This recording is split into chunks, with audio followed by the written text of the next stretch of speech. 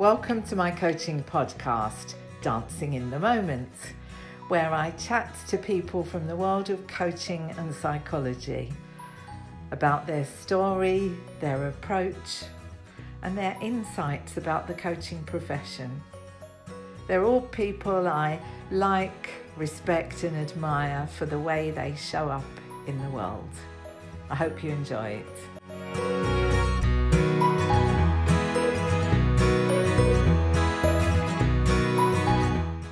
So I'm here today with Claire Breeze, who is, among other things, a coach. This is kind of a podcast interview about really this much I know. I'm talking to people about how they've got where they are today, what they know at this point in their life, and any wisdom that they want to pass on to the listeners of this podcast. So, Claire, hi. Hello, that's a tall request, isn't it? It is in 20 minutes. Well, let's try doing it in 5. Shall we? First of all, I know a little bit about your story, but would you mind just running through it for the people who are going to listen to this? So for the past 20 years, I have been in a business partnership in a business that I co-created called Rebloom. In fact, we celebrated our 20th anniversary in November. And in a way, that's probably a good place, a lens through which to tell this story, because we started that business off on a kitchen table 20 years ago. We were trying to presence in to what we thought was a problem 20 years ago, which was that there was a lack of skilled psychological work in the strategy discourse. It's that 20 years ago seemed like an unusual thing to do. Yeah, I believe that, yeah. And we were both intrigued, Kirsche and I were both intrigued by that process, because we had witnessed how people were almost binary. They could be quite kind, quite caring as leaders, quite people-centred, and then it would sort of switch off, and then the strategy conversation would come into play, and it was almost like witnessing different beings engaged in that. And so the lack of integration seemed to be a profound missing. And it didn't seem that there was much of a place inside organisational life for those two things to be brought together very successfully. So that's really how we started. Okay. And we wanted to be a strong challenge to that pattern of habitual thinking, that there were two domains and they weren't connected. Yeah. And to have reached that kind of realisation, had you both worked in strategy? Had you both worked in large organisations? I think Kirsche had more experience of being employed by large organisations, and I'd had more experience of facilitating and working as a coach in those organisations and witnessing the difference. Yeah. And then we encountered each other because I was his coach. Okay. And I should really leave him to tell that story, but broadly speaking, he was suffering at the time. And the coaching process actually helped him, I think, to integrate those two parts of himself more effectively. And then I witnessed him exhibiting an enormous amount of learning agility around all of that. So of course I wanted to work with him. Yeah. Of course we wanted to work together. And if this much I know is that I feel intensely lucky to have had a 20-year working relationship where the quality of trust is insurmountable. The quality of inquiry is as good as it was when we started. And I think, because it's possible to delude oneself, but it still feels to me like that's the case. Yeah. And the practitioner experience of treating the whole process as an inquiry, a lived inquiry, has been alive with the two of us in the business ever since. And I love all of that, because I think when you have a great coach, you have profound relationship, you can integrate and hold many modalities, and you can have this lived inquiry going on with you, which serves a bigger purpose than just one particular goal you're working on. It's a way to wake up, actually. So the process has kept us awake, and it's kept our work awake. And I think that the consistency of the relationship and the consistency of the working alliance, ironically, has actually been a strength rather than a weakness. I think we might live in a world where, you extract what you can from one relationship and then you move on and you have some novelty and you move on to something else. But actually, sitting through the boredom sometimes and sitting through the familiarity, I think we've made more breakthroughs that way. I'm reminded as you talk of the Gottman's work on married couples. Yes. And something they say which is quite flip, but actually I think it's also quite wise, which is that, a good relationship, a good marriage, they say, it can be defined as quite liking each other for most of the time. That's beautiful, isn't it? Yeah. That's beautiful. Yeah. I think there's something deeply important in that. Yeah, and hanging on in there when you're not liking each other so much, and inquiring into what's causing that. I think that's true, because we're like, we are obviously different in all sorts of ways, and we have different paths. I took some time out of the business to train as a Zen reverend, a Zen monk, and he maintained the business, and then he took a sabbatical, and then I worked in the business, and so I think you have to have the working alliance. Actually, is the ability to collaborate, and if there's one thing I think is really at test these days, people talk a lot about teamwork, but I think what underpins that is the willingness to collaborate. Yeah, we talk a lot about people need to be accountable, they need to show up, they need to be accountable for what they produce in the business. I don't think we talk anywhere near enough about learning how to collaborate with each other. The skill and the mindset associated with collaboration is the ability to bend without breaking. Yeah. It's the ability to enter into a dialogue and be willing to be altered by it, even if you have a strong opinion that you strongly hold. Yeah. It's the ability to want to provide something to someone else that enables them to accelerate what you're all trying to cause. Yeah. And I don't think we're well designed for that. We're really not well designed for it. I'm really interested in that. I'm interested in it from an organisational perspective when we go in and work with teams. But I'm also interested in it from the perspective of people who are perhaps listening to this podcast who are working in partnership with another coach. Yeah. So, it's hard to ask you 20 years worth of sort of wisdom and experience, but what would you say are the kind of key pieces of learning, I suppose, about keeping that working alliance strong and flexible and generous? Those are such nice words. I mean, in a way, you've sort of answered some of it, haven't you? Strong, flexible, and generous. So I think you need to be strong in your own purposefulness, but not strong in a fixed identity. And I think the way to do that is, A, not to take yourself too seriously, and B, not to assume you know. One of the great things from my point of view in the Zen practice is this vow of not knowing. And I've talked about it fairly regularly over the years, but I find that to be of profound help, really, because I don't know that much about myself. I certainly don't know that much in a presupposed way about the other. And I think when you're going to collaborate in service of a team or in service of an organisation with a group of other coaches, it's really, really important to have quiet purpose about what you're there for, but not believe your own press and not have such a fixed identity that you can't step back and learn to dance or learn to improvise around other people's great work. And I think we had a colleague in our business for a while who taught me a lot about improvisation, and we used it as a way of really shaking ourselves up and making ourselves more flexible. Yeah. In the way that you were describing earlier. That idea that you give me something to work with, I don't know what you're giving me. And I don't say, well, no, that's not what I was expecting. I had this agenda. I had this line of inquiry. I'm going back to my line of inquiry. Yeah. You give me whatever you give me, and I say yes, and I take it and I build on it. Yeah. So there's a kind of an alchemical flow between people working together.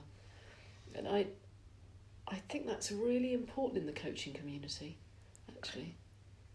It seems really important for us to be less individuated in a curious kind of way. We have to do the work on ourselves. We have to do the work. We're sitting one-on-one, so there is this sense of the individual working with another individual.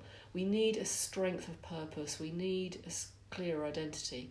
At the same time, we need to be much more in flow. Yeah. Taking, receiving, offering, being grateful, coming back.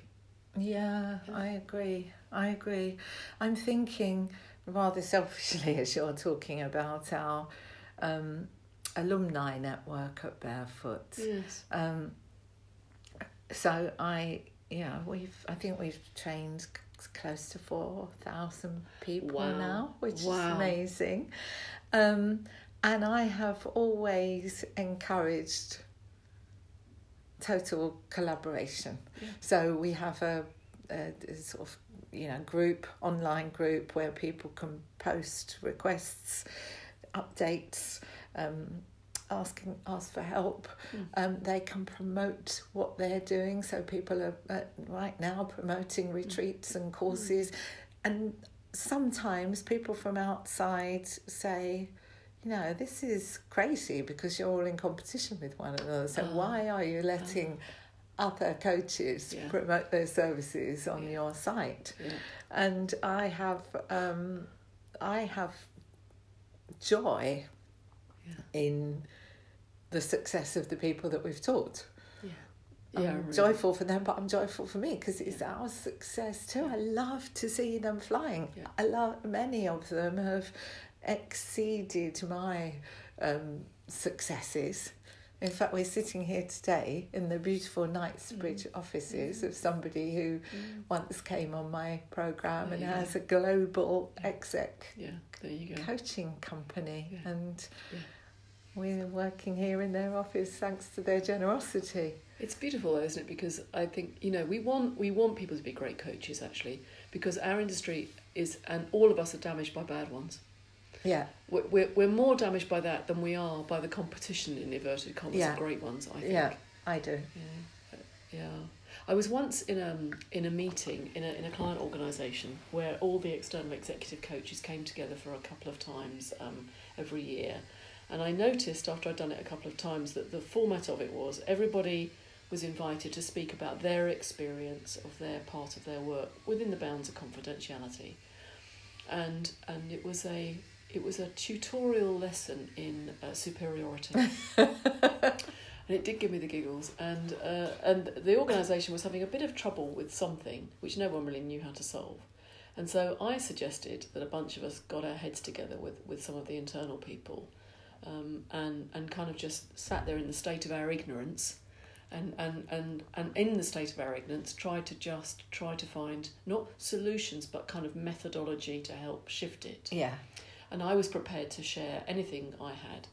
And in the coffee break, one of these very well-known coaches came up to me and he said, it's a fantastic idea, he said, what you're promoting, but it won't work. And I said, oh. You know that, do you? This is a coach, right? It won't work. So I said, oh, that's a shame. Why won't it work? And he said, well, I'm not going to give you my company secrets. And I was like, wow. I'm perfectly prepared to give you mine. Yeah. Are you not going to play now? No. Have it all. Yeah. And it was an extraordinary moment. He said, I'm just not as well developed as you. I said, no, I don't think it's got anything to do with being well developed. I think it's about generosity and maybe a fundamental misunderstanding of what it means to be a coach as opposed to run a coaching business. Yeah. It was a really intriguing moment for me. Yeah. And it hurt my heart a little. Yeah, I bet it did. Yeah. So maybe that's another learning. Maybe there's the business of being a coach and the business of running a coaching business are not disconnected. They are one and the same. Yeah. They are one and the same. And again, it's a bit like the kind of, exactly as you began, that mindset of the people stuff and then the strategy stuff. Yeah, there we go. It's just the same thing, isn't it? Yes. We're thrown to binaries, aren't we? Yeah. And I've wrestled with that and struggled with that because there's a kind of still, I'm referencing external consultants here, people that I've paid, that I've brought in to say, oh, I'm just a coach. I'm just a little coach, but I don't know how to run a business.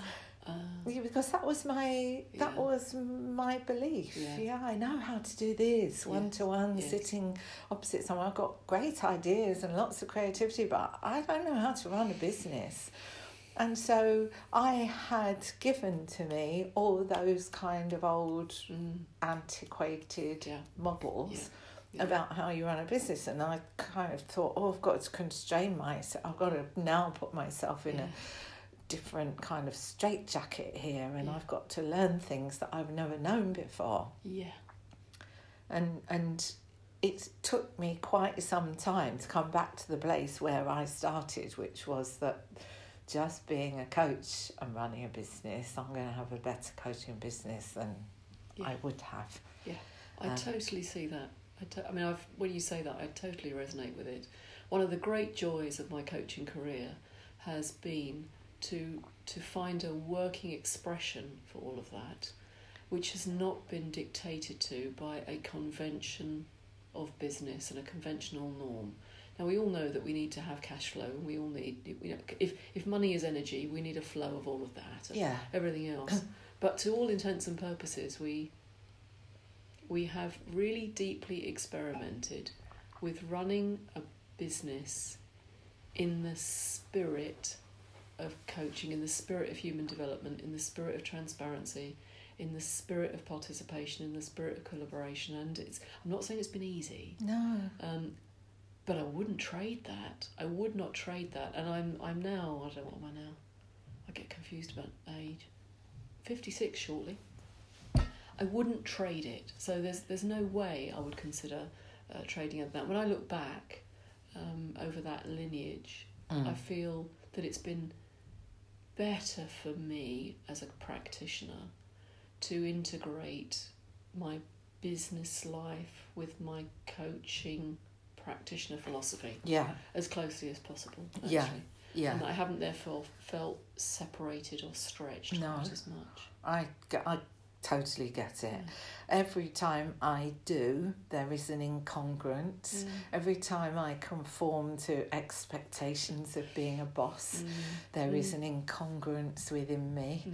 I don't do it well. I only do well what you do. What I do. Yeah. On that, when we had that 20th anniversary celebration, and one of the things we did was I invited people that I called elders. And they were people who had effectively taught me before I set up the business.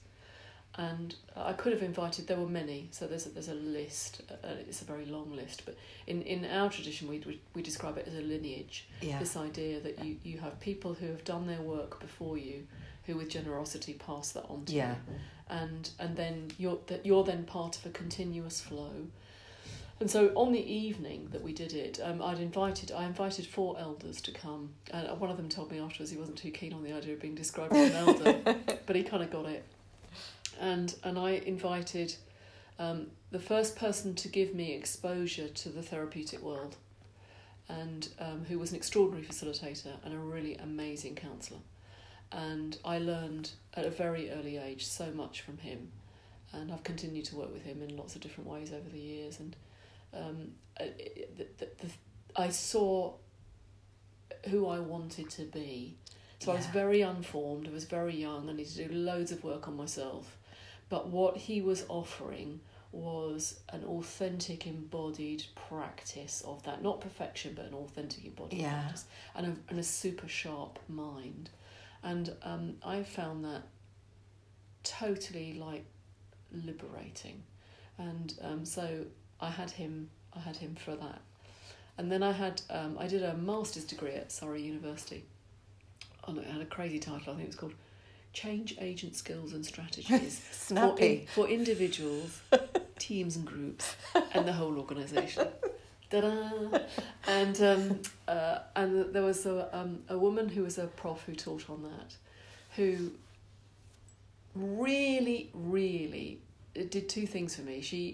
She taught me to deeply critically reflect in a way that I'd not really had exposure to that before. And she never took anything seriously. She took it seriously, but she didn't take it seriously. So she brought what I call the right level of attention to things that were important without turning them into some heavy... Lovely. It's a skill, holding it lightly. Really. And she turned up with her daughter. She suffers from arthritis. She was on sticks. She turned up with her daughter. I hadn't seen her for a little while, and she's in her late 70s now. Just an extraordinary human being, still practicing, still rocking people's worlds. Just great to have her there. And then the other two people I asked to come as elders were the two people that taught me coaching supervision. And I invited them because they, in very different ways, had enabled me to see that the coaching conversation and the supervision conversation are a really interesting angle on what future might look like. So I'm intrigued by the supervision conversation as a superordinate conversation for really experienced clients and really experienced coaches. And they really helped me play with that very graciously. So it was wonderful to have these people be acknowledged by all of the clients that came, because we invited all of our clients who've been coming. So we had clients from 20 plus years ago, right the way through to the most recent set. And I laid it out in the room with the elders at one end, and then talked a little bit about them, and then clients as we got to the end. And there was a gap at the end of the room. I put a big question mark on the end of the room, and I think it was about, here we are in this continuum where we've all been practicing in our way. There were leaders there were coaches there were people from all sorts of industries, people I've not seen for a while, people I'm constantly in contact with. People's stories were just incredible about how they'd used the work, what they'd done with it, how they'd spread it. And then we were investigating, what does it mean to pass it on? What does it mean to know that you're actively part of a lineage, which I think takes us back to that collaboration thing. That you don't own it all, because you're standing on the shoulders of people who 30, 40, 50 years ago, depending on when they started to practice, have been taking this work from varying fields and bringing it into a contemporary construction for the challenges we face today, and doing it with great heart and great courage and great skill. And I stand on all of that. And their clients benefit from it, but they also stand on it too. And then you can get to that point in your life, hence the age conversation, where you can think, well, I'm kind of done now. But it seems to me that there's a gifting and an enabling part to this, which is promote the lineage, keep the lineage going. See the lineage beyond yourself, really, and really make that possible. And why I think that's so exciting for coaches is because we do work a lot on our own, and we do work with our clients, but mainly on our own. I think you have to know that you're part of something, and you have to know that you're not alone, I love that so much. In fact, I'm ready to be considered an elder. I wouldn't mind being invited in as an elder to some people's celebrations. You've made me think so much about a number of things. One of them is, we run a coaching skills for parents and family life program.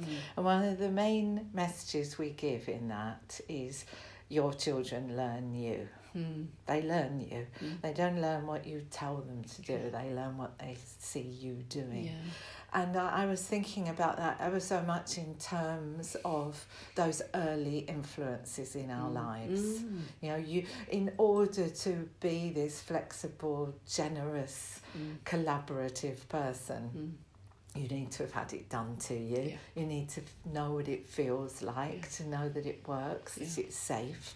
And therefore, all the more reason we continue the lineage.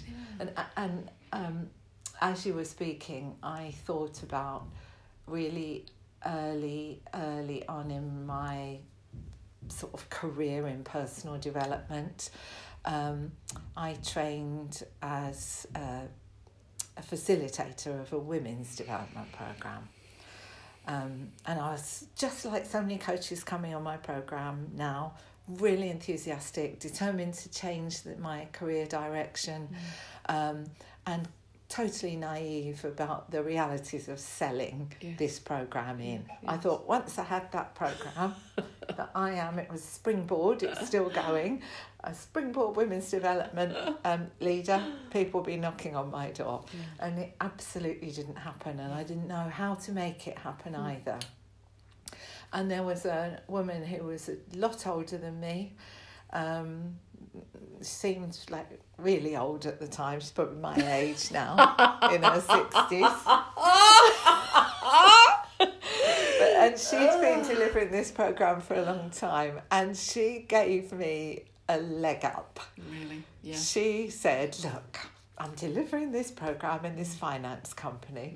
I really don't want to do it myself. It was a complete construct. She just wanted to help me. She said, will you come along and do it with me? Beautiful. And and as you were talking about that, I thought, oh my goodness, Gina, her name was.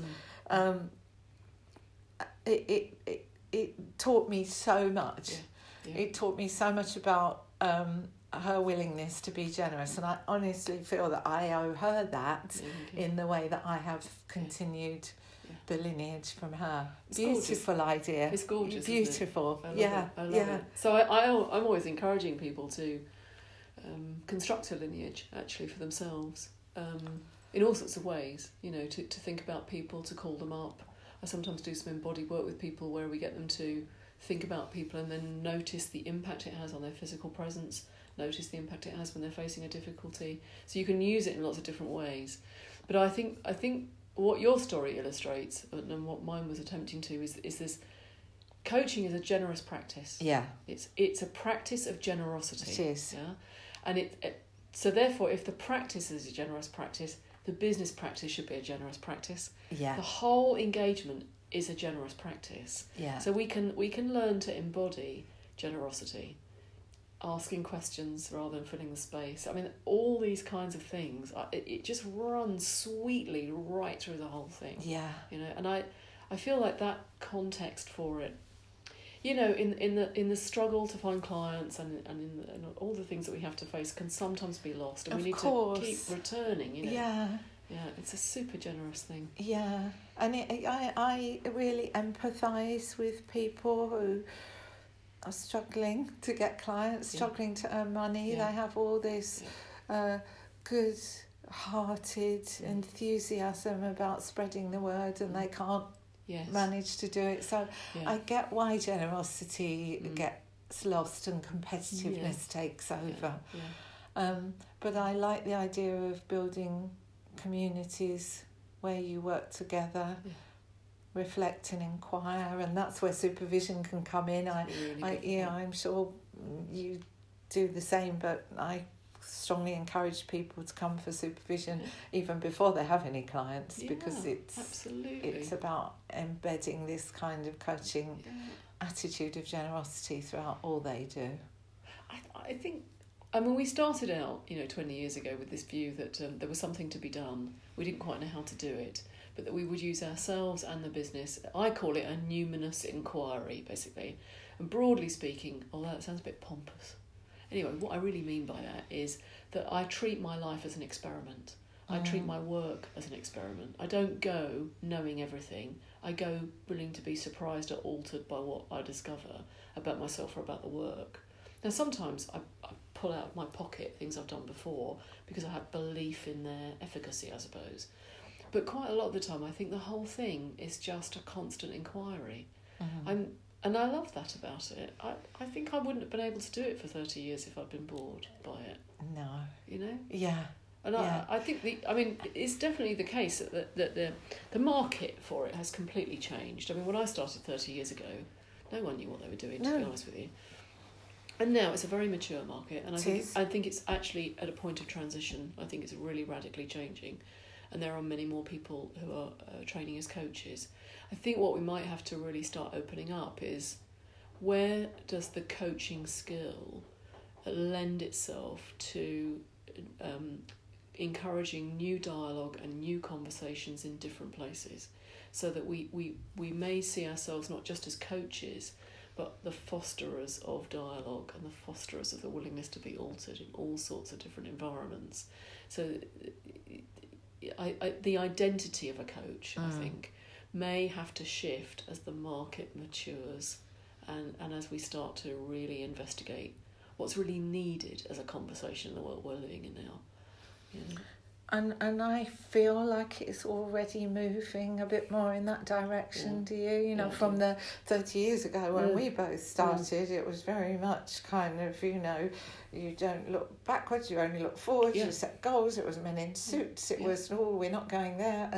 And actually I see the people who've come through our programme doing wonderfully, gloriously inventive styles of coaching with people in all sorts of different contexts, and that, of course, within that, you know, the boundaries between therapy and coaching have blurred further and further. They really have, and they will continue to do so, I think. I know this is a discomforting topic for some people, and I know that people get quite activated about this, and I don't say that negatively, because we understand the value of boundaries and safe practice.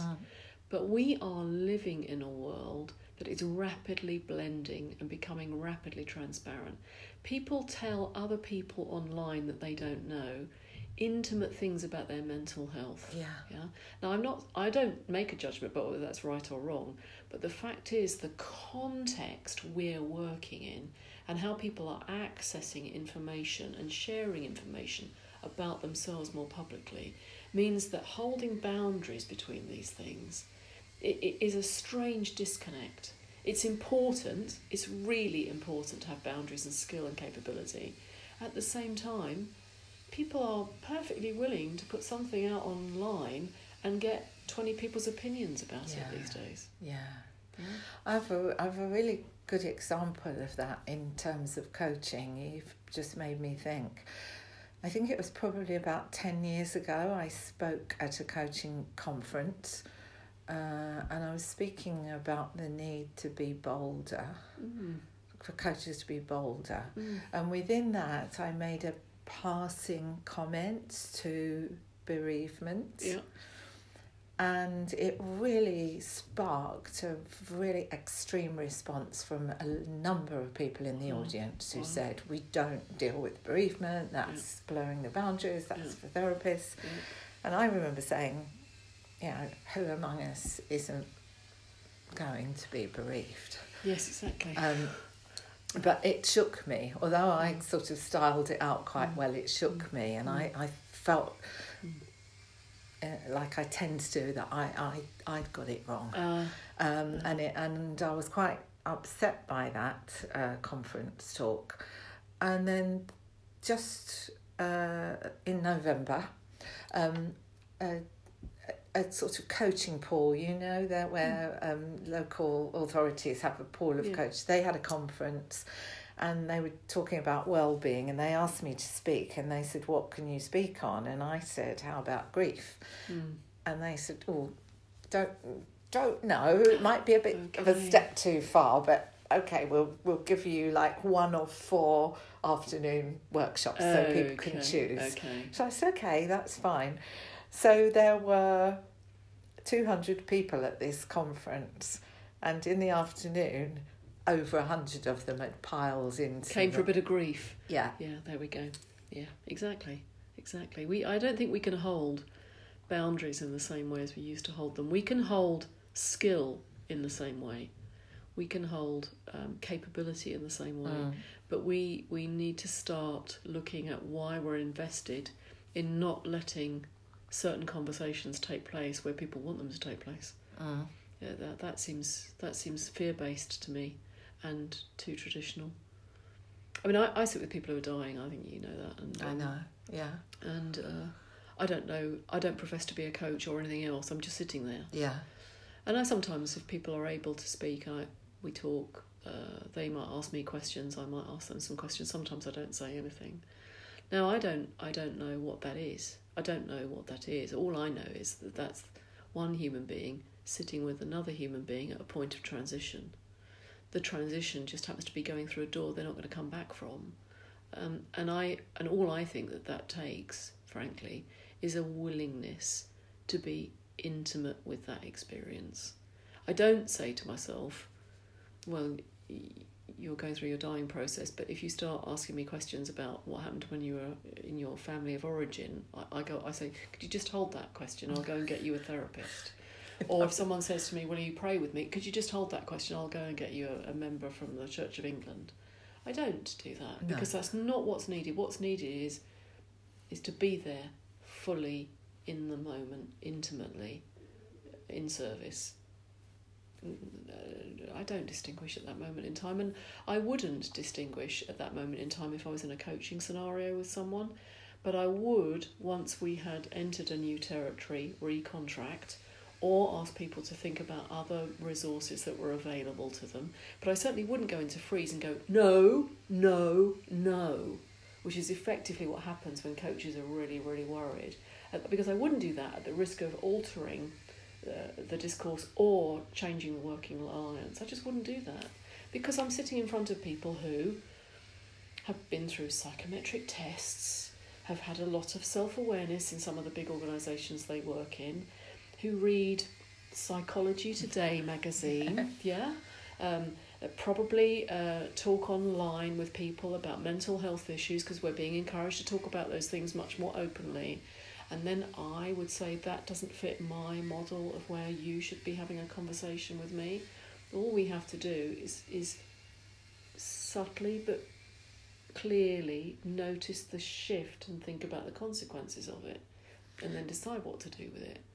I agree, and I also, when we teach our coaching program, we, like most others, I think, we're very, very focused on the non-expert role of the coach, and holding the other person in a space of respect as a thinking adult who's making their own choices. And I think that kind of, that working alliance is the foundation of that level of flexibility within that, because they are choosing it's to well tell said. You that. It's really well said. And I mean, even in this conversation, I can feel the slight edge in myself of going to, of talking about this publicly. There's a slight edge to it, because I think it does invoke very strong defensive structures in people. It does invoke very, very strong senses of boundaries about what's appropriate and what's not appropriate. And I really understand that. But when you divest yourself of your strong attachments and you look at what's actually happening, how people are actually relating to themselves, how they're relating and using different modalities for sharing very different, quite intimate parts of themselves publicly on an ongoing basis. I don't make a judgment about it, I'm just looking at what's happening. We don't live in a world anymore where those boundaries are so clearly defined. We don't live in a world anymore where people will say, well, I'll do this and then I'll go off and find someone over there. People are looking immediately for an integration, a container to hold what they want to work on. I think it's really interesting that you've identified that sort of little sense of concern within you about having this conversation, because it's in me too. It always is when I have it. I was a therapist. I think you also. I'm not practicing now, but I was a therapist. So I've got that kind of therapy. Imagining what the therapeutic profession are thinking as we're talking.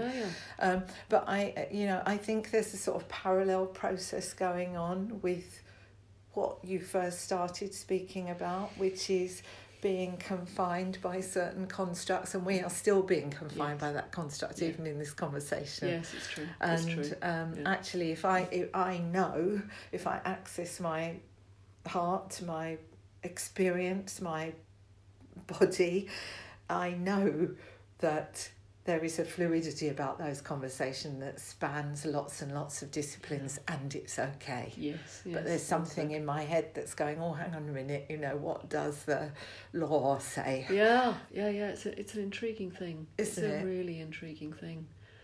And I think someone once said to me many years ago, and I really like it, and I think know the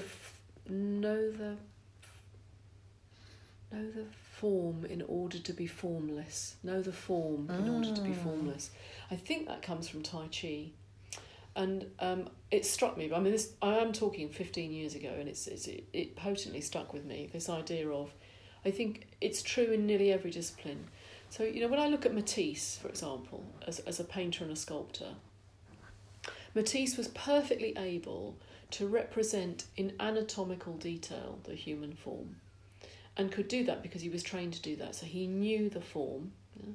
And then as he was growing in capability and experimentation and artistic endeavour and inquiry, he was producing forms that were simplified versions or radical alterations. But it wasn't that he couldn't do the form, it's that he was practising formlessness. Yeah. And I think that would be true of Picasso.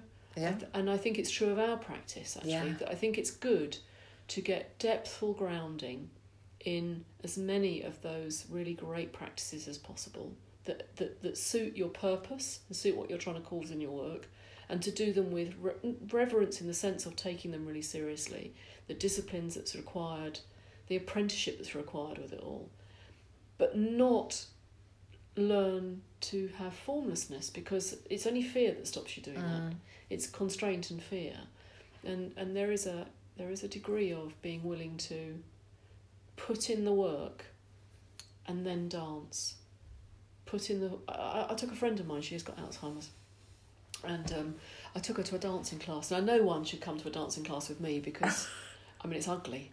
It's really ugly. Okay, I'm just like, unless it's James Brown, I just can't do it.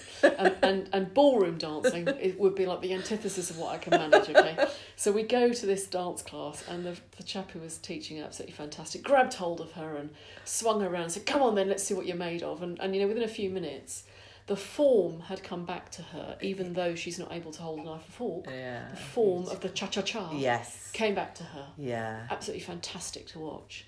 And I'm a complete novice. I haven't forgotten how to do it. I've never done it. No. So I realised that I will not be able to swan around the dance floor until I've learned the form of the cha-cha-cha. You're going from formless to form. Yes, and it's a hard old gig, actually.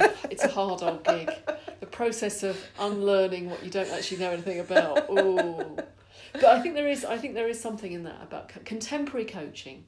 In a contemporary world, I think still faces the challenge of the discipline of the form and the formlessness of improvisation, of meeting people where they are, of collaboration, of dance, of invention, actually. We have to keep inventing our form.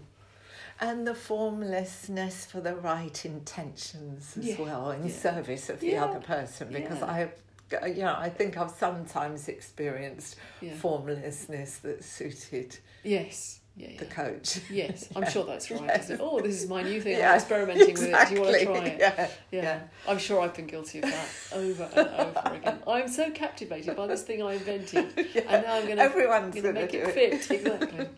Yeah, Claire, we're kind of out of time. Hey, there's a chocolate biscuit on that plate, and I'm going to eat it. Right, you certainly earned it. Thank you so much for all that stuff that you know. Bless you. Wonderful. Really, really great to be in conversation with you. My two palms are slapping together in your direction. Thank you. Mine are back. Thank you.